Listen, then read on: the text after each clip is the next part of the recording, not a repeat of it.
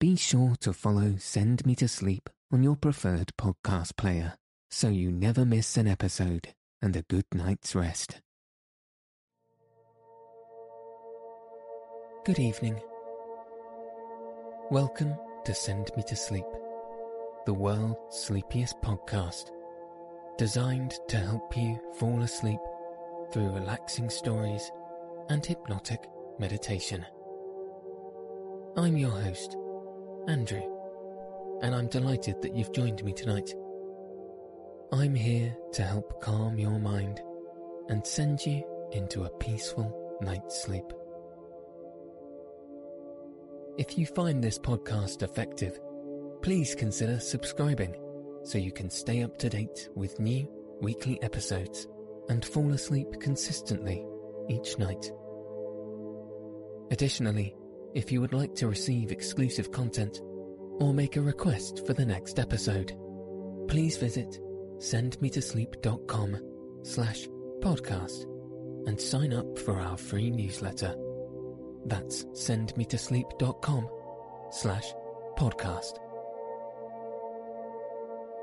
For tonight's sleep story, I'll be reading Chapter 1, 2, and 3 of The Time Machine by H.G. Wells. This podcast is most effective when you are able to switch off from the outside world, which is best achieved by wearing headphones. So, I'm happy to announce our sponsor for this episode, Cocoon, the world's first intelligent sleep-aiding headphones designed for ultimate comfort. Cocoon headphones combines premium audio, noise cancellation, comfort-focused design, and intelligent sensors to monitor your relaxation and sleep.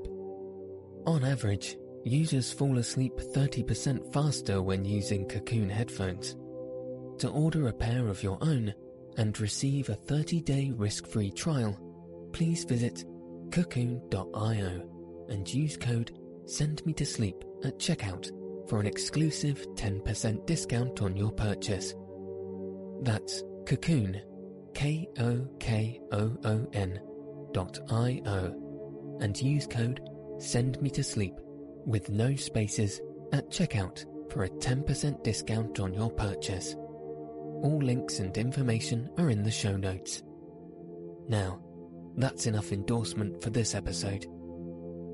So, let your eyes fall heavy and your breath soften as we settle in for a peaceful night's sleep. Chapter 1, Introduction. The time traveller, for so it will be convenient to speak of him, was expounding a recondite matter to us. His pale grey eyes shone and twinkled, and his usually pale face was flushed and animated.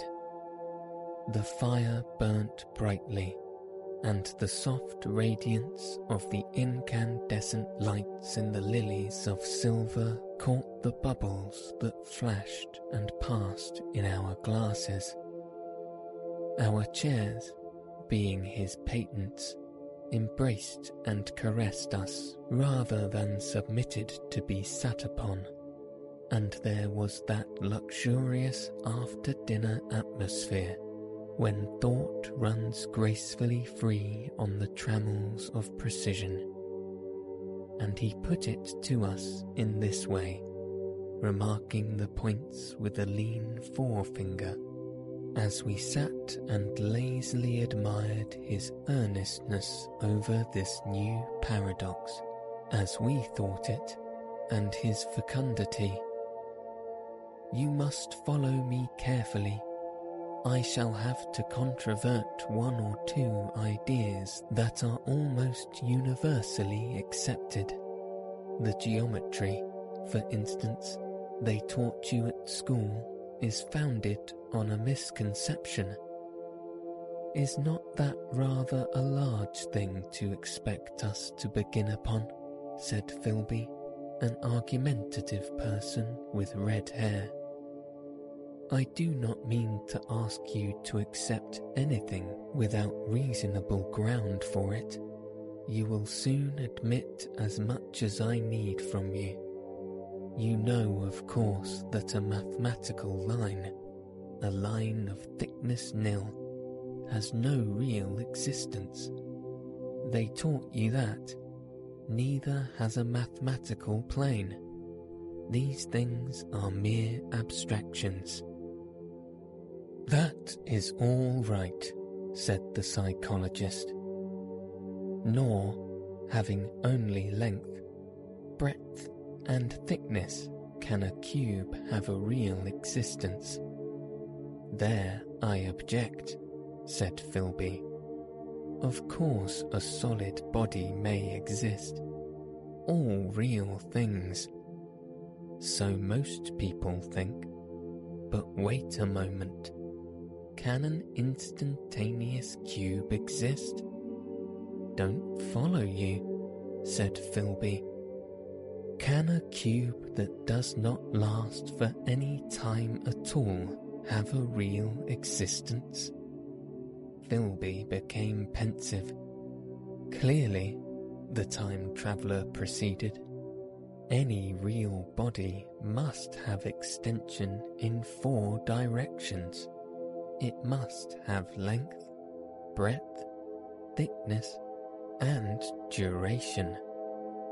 But through a natural infirmity of the flesh, which I will explain to you in a moment, we incline to overlook this fact.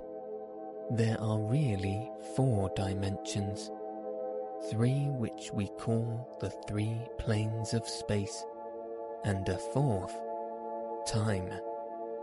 There is, however, a tendency to draw an unreal distinction between the former 3 dimensions and the latter, because it happens that our consciousness moves indeterminately in one direction along the latter from the beginning to the end of our lives.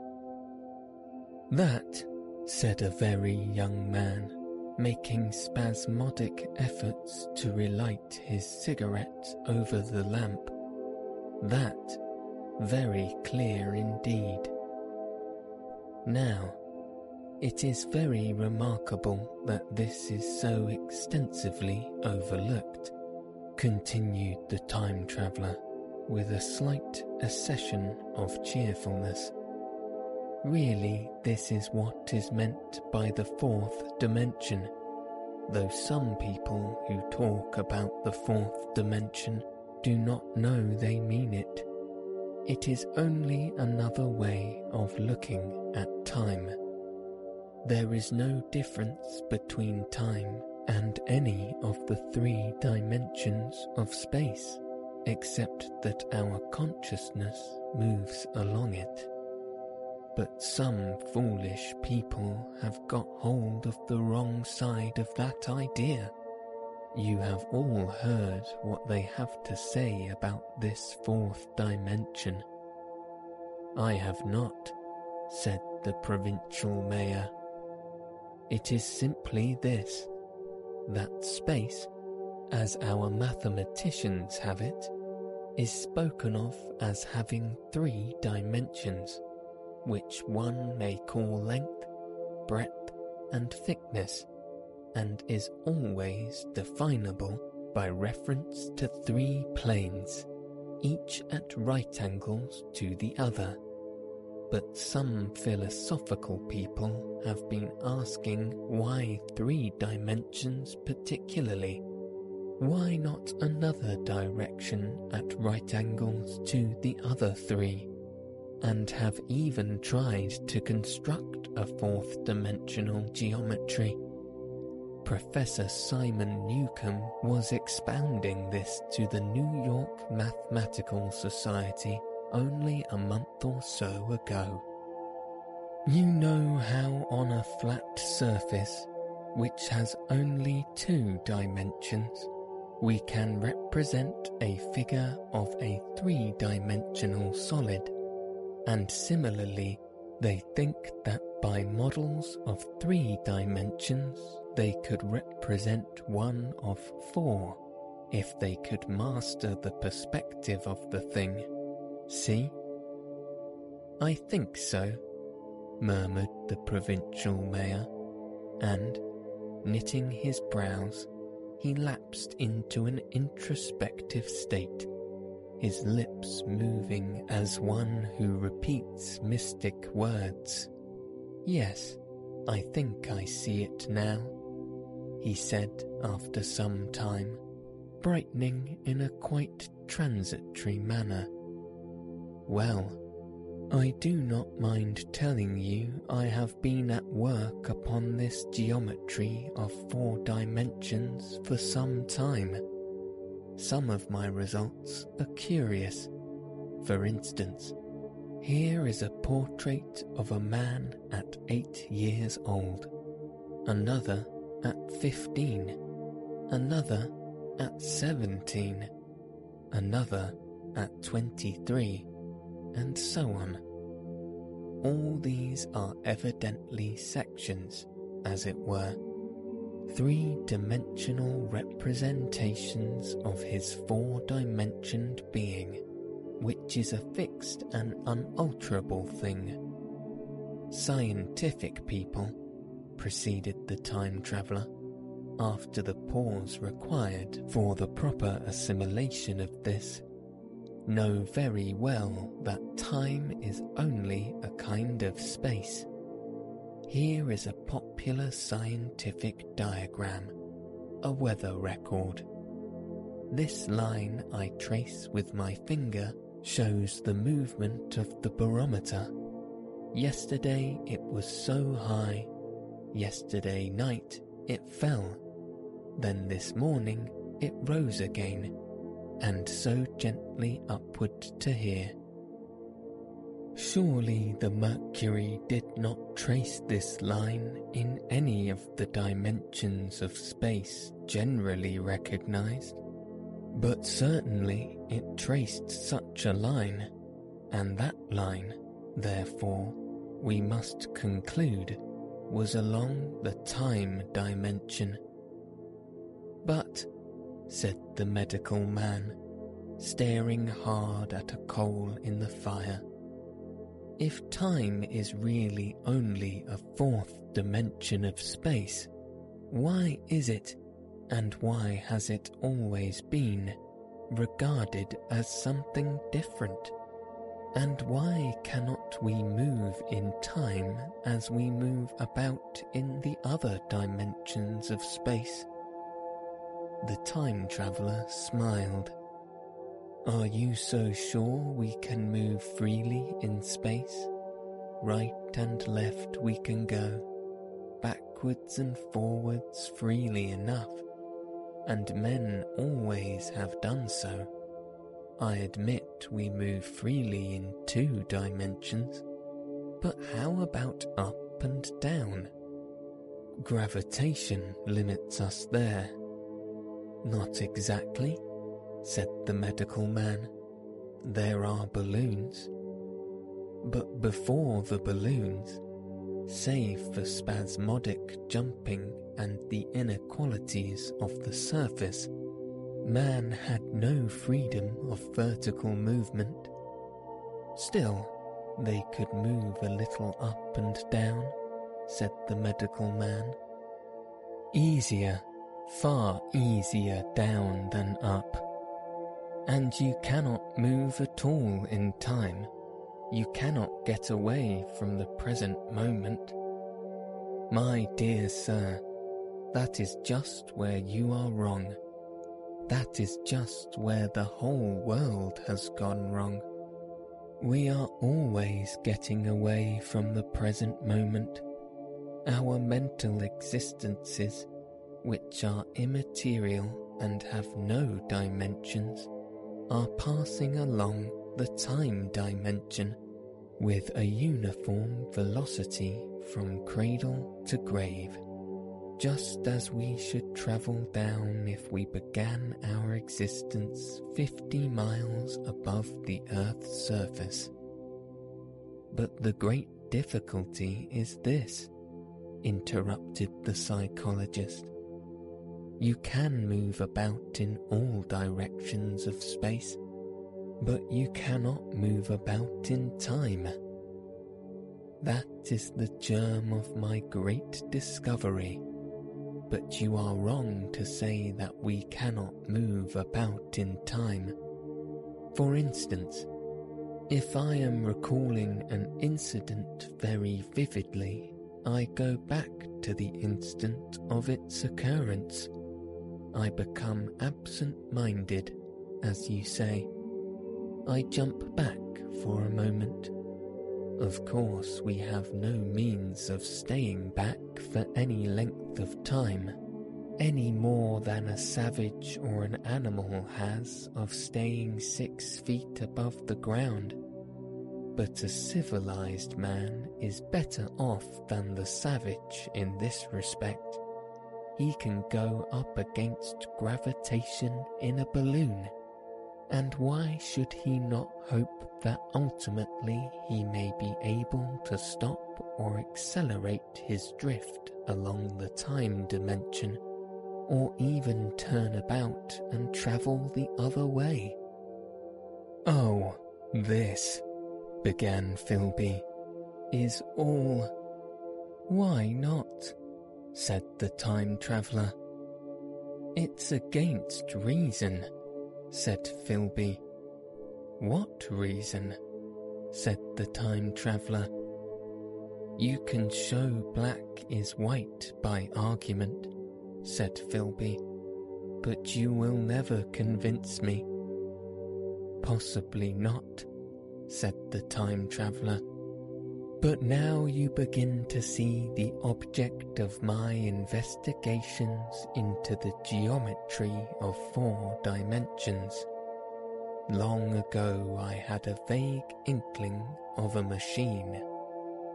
"To travel through time," exclaimed the very young man, "that shall travel indifferently in any direction of space and time, as the driver determines." Philby contented himself with laughter. "But I have experimental verification," said the time traveller.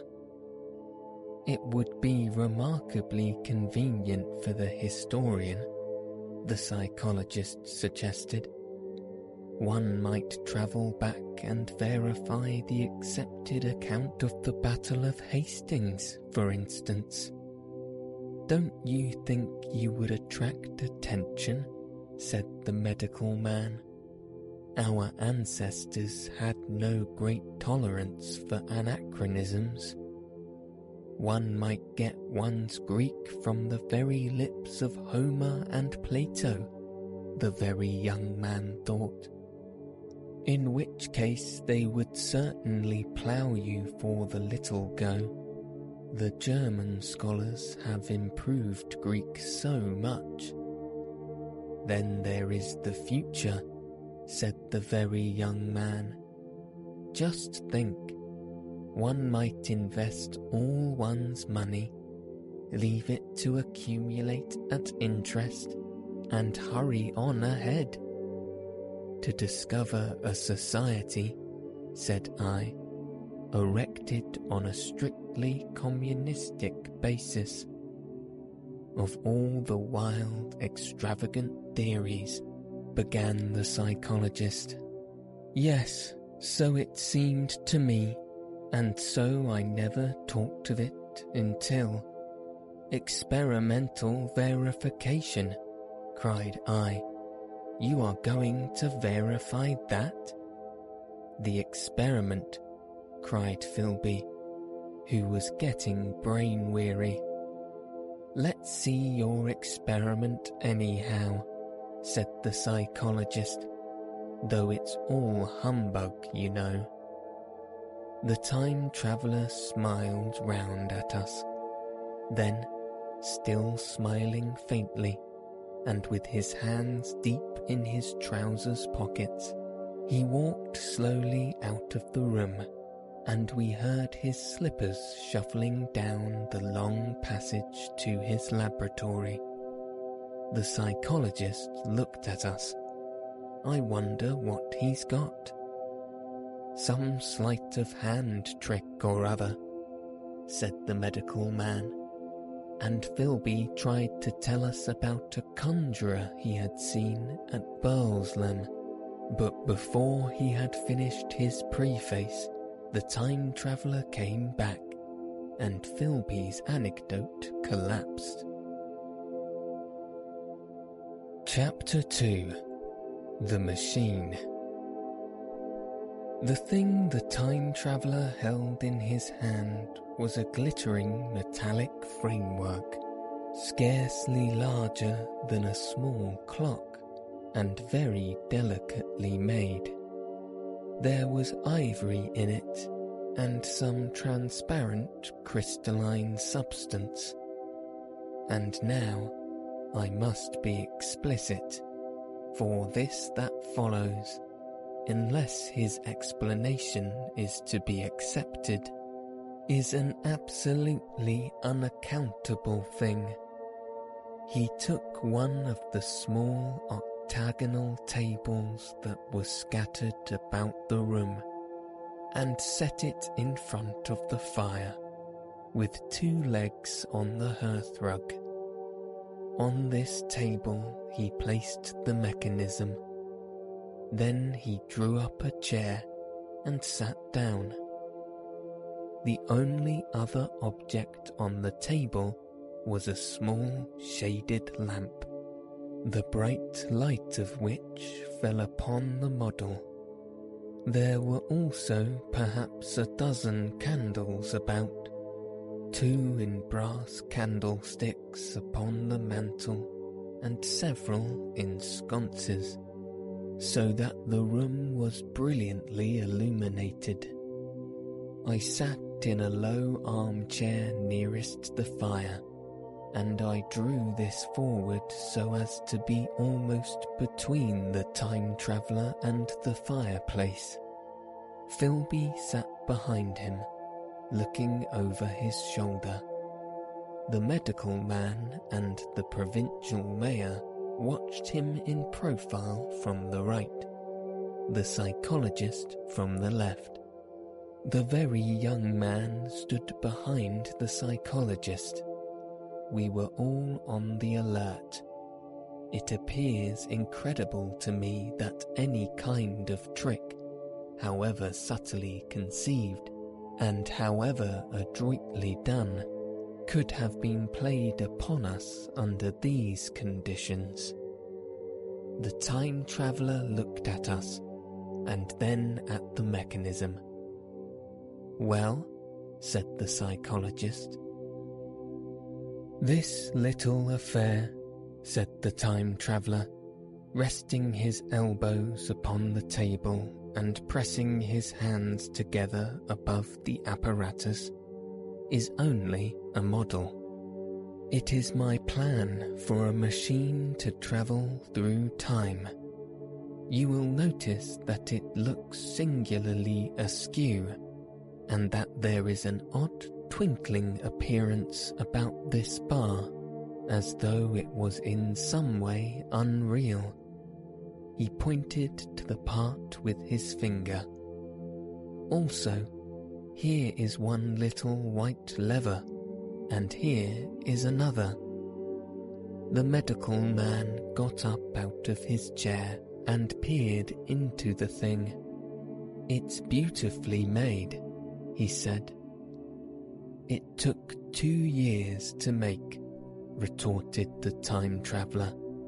Then, when we had all imitated the action of the medical man, he said, "Now I want you clearly to understand that this lever, being pressed over, sends the machine gliding into the future, and this other reverses the motion.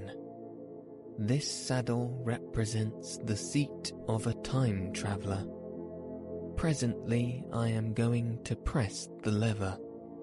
and off the machine will go. It will vanish, pass into the future time, and disappear. Have a good look at the thing. Look at the table too, and satisfy yourself there is no trickery. I don't want to waste this model, and then be told I'm a quack. There was a minute's pause, perhaps. The psychologist seemed about to speak to me, but changed his mind. Then the time traveller put forth his finger towards the lever. "No," he said suddenly, "lend me your hand," and turned to the psychologist. He took that individual's hand in his own and told him to put out his forefinger, so that it was the psychologist himself who sent forth the model time machine on its interminable voyage. We all saw the lever turn. I am absolutely certain there was no trickery. There was a breath of wind, and the lamp flame jumped. One of the candles on the mantel was blown out, and the little machine suddenly swung round, became indistinct, was seen as a ghost for a second perhaps, as an eddy of faintly glittering brass and ivory, and it was gone, vanished. Save for the lamp, the table was bare. Everyone was silent for a minute. Then Philby said he was damned. The psychologist recovered from his stupor and suddenly looked under the table. At that, the time traveller laughed cheerfully. "Well," he said, with a reminiscence of the psychologist. Then, getting up, he went to the tobacco jar on the mantel, and with his back to us began to fill his pipe. We stared at each other. "Look here," said the medical man. "Are you in earnest about this? Do you seriously believe that that machine has travelled into time?" "Certainly," said the time traveller, stooping to light a spill at the fire. Then he turned, lighting his pipe, to look at the psychologist's face. The psychologist, to show that he was not unhinged, helped himself to a cigar and tried to light it uncut. What is more, I have a big machine nearly finished in there." He indicated the laboratory.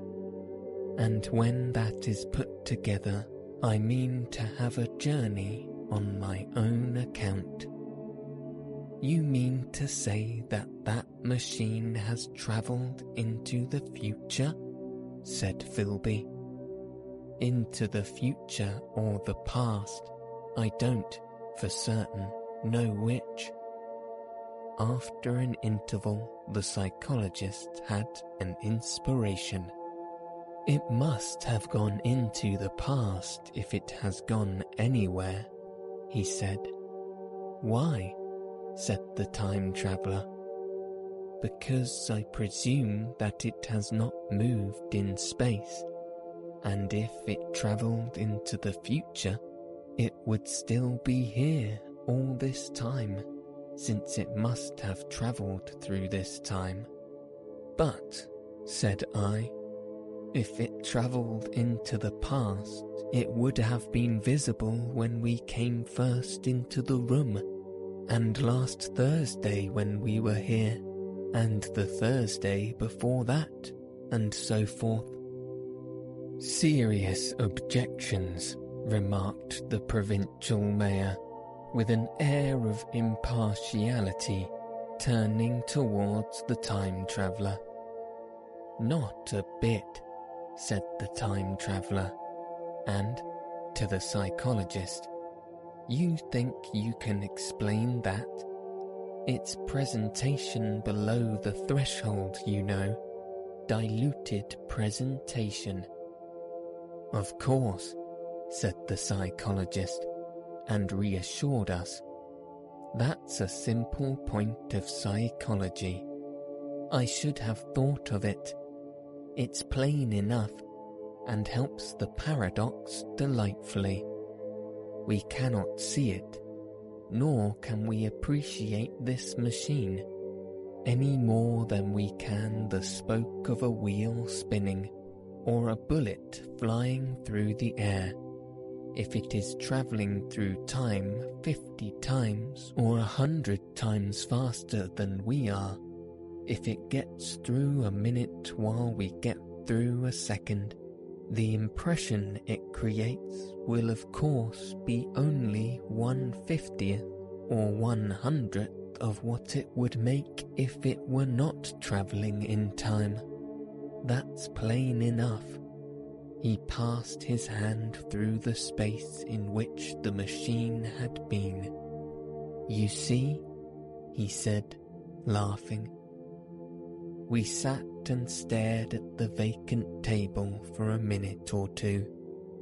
Then the time traveller asked us what we thought of it all. "It sounds plausible enough tonight," said the medical man. "But wait until tomorrow. Wait for the common sense of the morning." "Would you like to see the machine itself?" asked the time traveller. And therewith, taking the lamp in his hand, he led the way down the long, draughty corridor to his laboratory.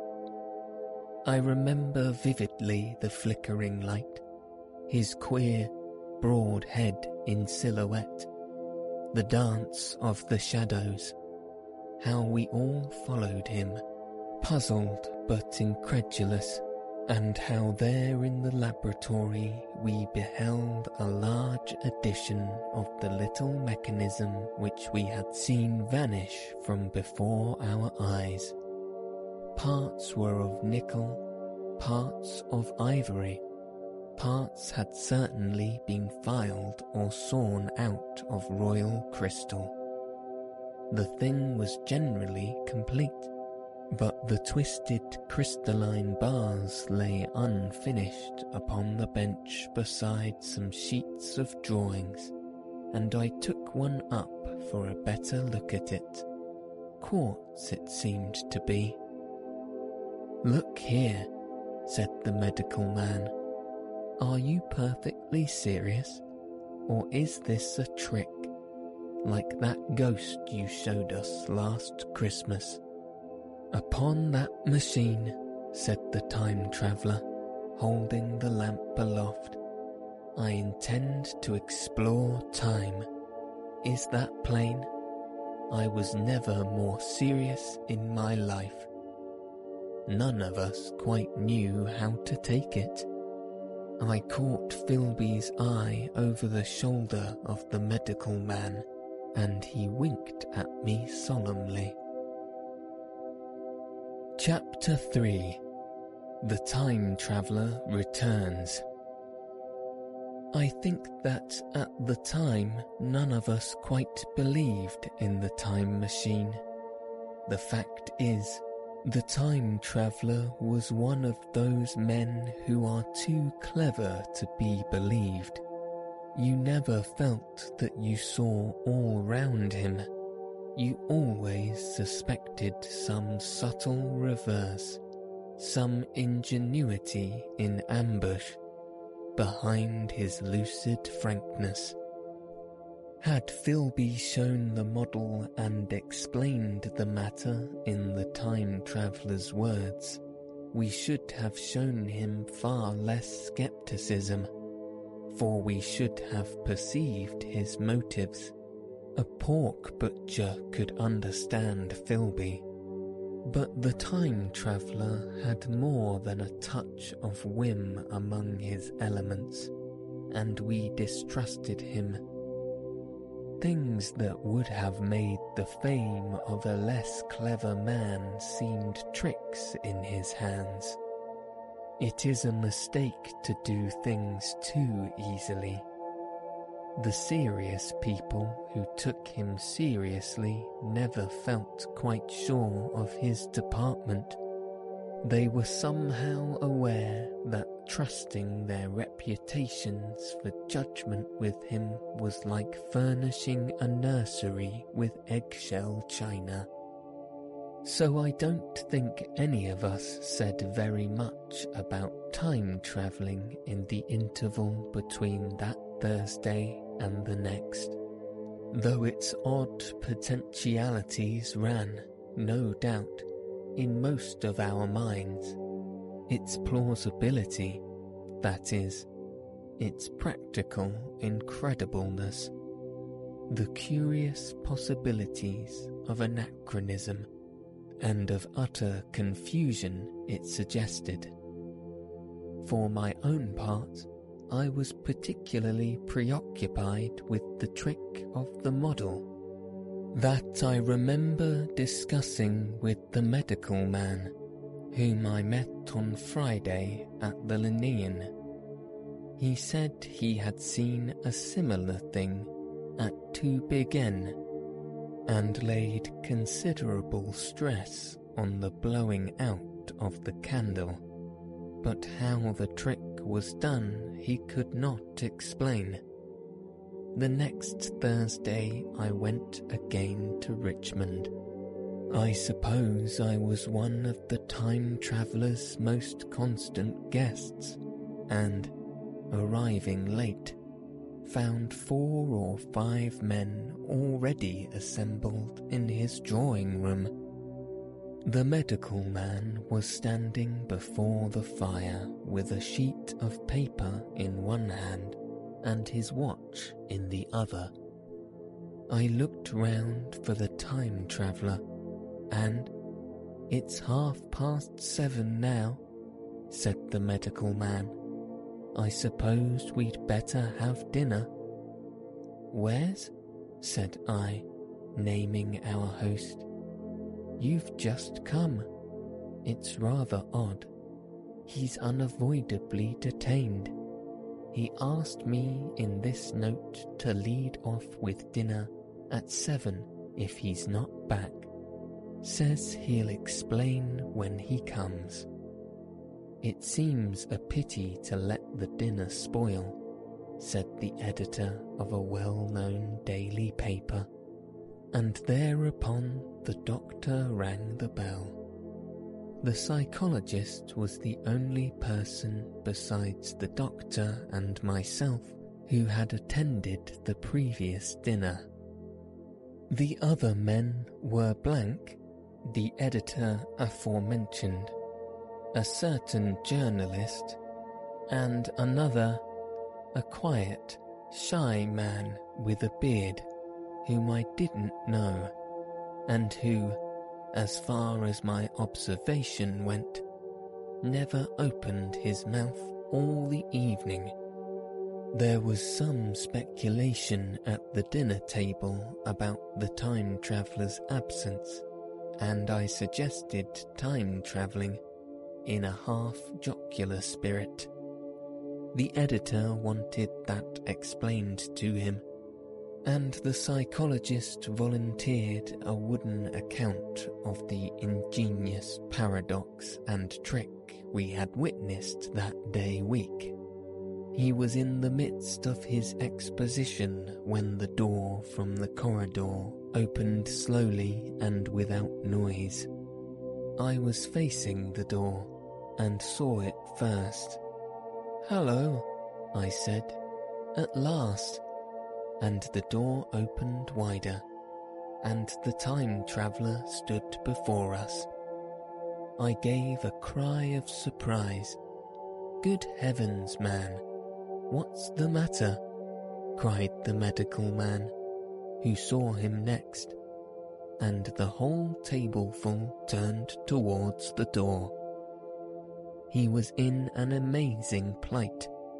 His coat was dusty and dirty, and smeared with green down his sleeves, his hair disordered, and as it seemed to me greyer, either with dust and dirt or because its colour had actually faded.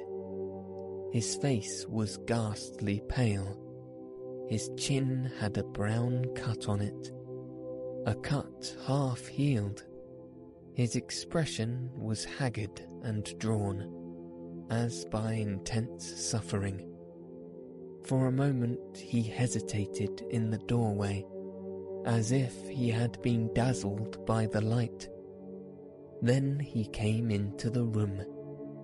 He walked with just a limp as I have seen in footsore tramps. We stared at him in silence, expecting him to speak.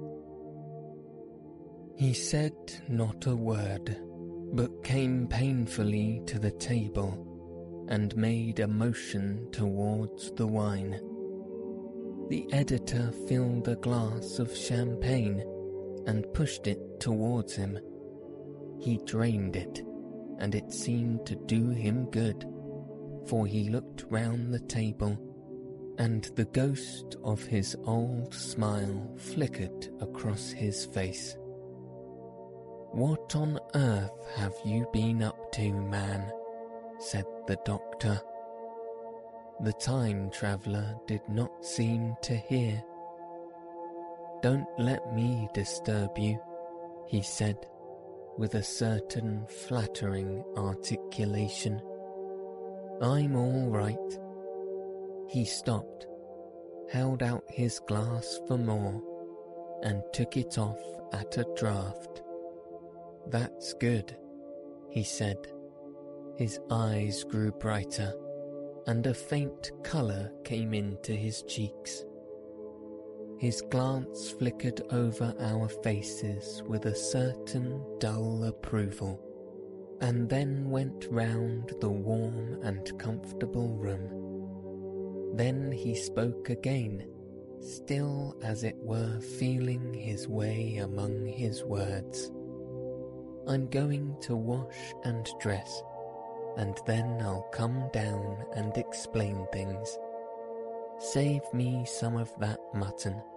I'm starving for a bit of meat." He looked across at the editor, who was a rare visitor, and hoped he was all right. The editor began a question. "Tell you presently," said the time traveller. "I'm funny. Be all right in a minute." He put down his glass and walked towards the staircase door. Again I remarked his lameness and the soft padding sound of his footfall, and standing up in my place, I saw his feet as he went out. He had nothing on them but a pair of tattered, blood-stained socks. Then the door closed upon him. I had half a mind to follow, till I remembered how he detested any fuss about himself. For a minute, perhaps, my mind was wool-gathering. Then, remarkable behaviour of an eminent scientist, I heard the editor say, thinking, after his wont, in headlines, and this brought my attention back to the bright dinner table. "What's the game?" said the journalist. "Has he been doing the amateur Khadga? I don't follow." I met the eye of the psychologist and read my own interpretation in his face. I thought of the time traveller limping painfully upstairs. I don't think anyone else had noticed his lameness. The first to recover completely from this surprise was the medical man, who rang the bell. The time traveller hated to have servants waiting at dinner, for a hot plate. At that the editor turned to his knife and fork with a grunt, and the silent man followed suit. The dinner was resumed. Conversation was exclamatory for a little while, with gaps of wonderment, and then the editor got fervent in his curiosity. Does our friend eke out his modest income with a crossing, or has he his Nebuchadnezzar phases? He inquired. I feel assured it's this business of the time machine, I said, and took up the psychologist's account of our previous meeting. The new guests were frankly incredulous. The editor raised objections. What was this time travelling? A man couldn't cover himself with dust by rolling in a paradox, could he? And then, as the idea came home to him, he resorted to caricature. Hadn't they any clothes brushes in the future? The journalist, too, would not believe at any price, and joined the editor in the easy work of heaping ridicule on the whole thing. They were both the new kind of journalist, very joyous, irreverent young men.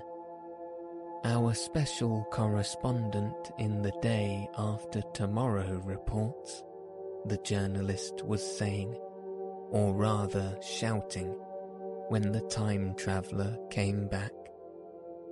He was dressed in ordinary evening clothes, and nothing save his haggard look remained of the change that had startled me. I say, said the editor hilariously, these chaps here say you have been travelling into the middle of next week. Tell us all about Little Rosebery, will you? What will you take for the lot? The time traveller came to the place reserved for him without a word. He smiled quietly, in his old way. Where's my mutton? He said. What a treat it is to stick a fork into meat again. Story, cried the editor.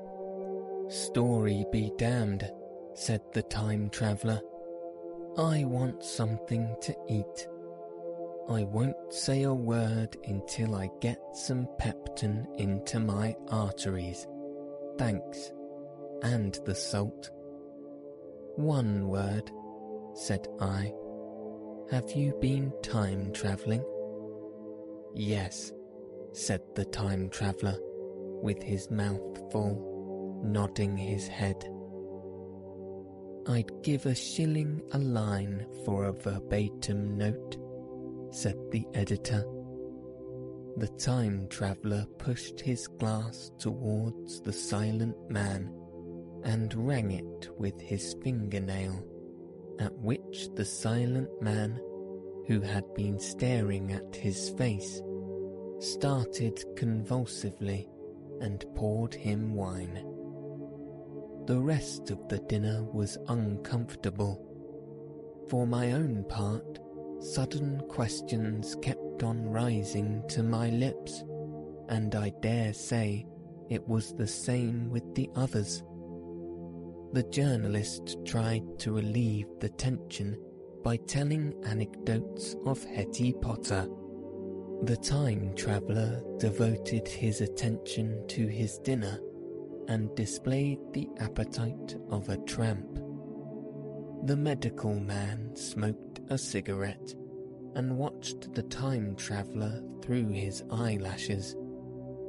The silent man seemed even more clumsy than usual, and drank champagne with regularity and determination out of sheer nervousness. At last the time traveller pushed his plate away and looked round us. "I suppose I must apologize," he said. "I was simply starving." "I've had a most amazing time." He reached out his hand for a cigar and cut the end. "But come into the smoking room. It's too long a story to tell over greasy plates." And ringing the bell in passing, he led the way into the adjoining room. "You have told Blank, and Dash, and Chose about the machine," he said to me, leaning back in his easy chair and naming the 3 new guests. "But the thing's a mere paradox," said the editor. "I can't argue tonight. I don't mind telling you the story, but I can't argue. I will," he went on, "tell you the story of what has happened to me, if you like, but you must refrain from interruptions. I want to tell it, badly. Most of it will sound like lying. So be it. It's true, every word of it, all the same." I was in my laboratory at 4 o'clock, and since then I've lived 8 days.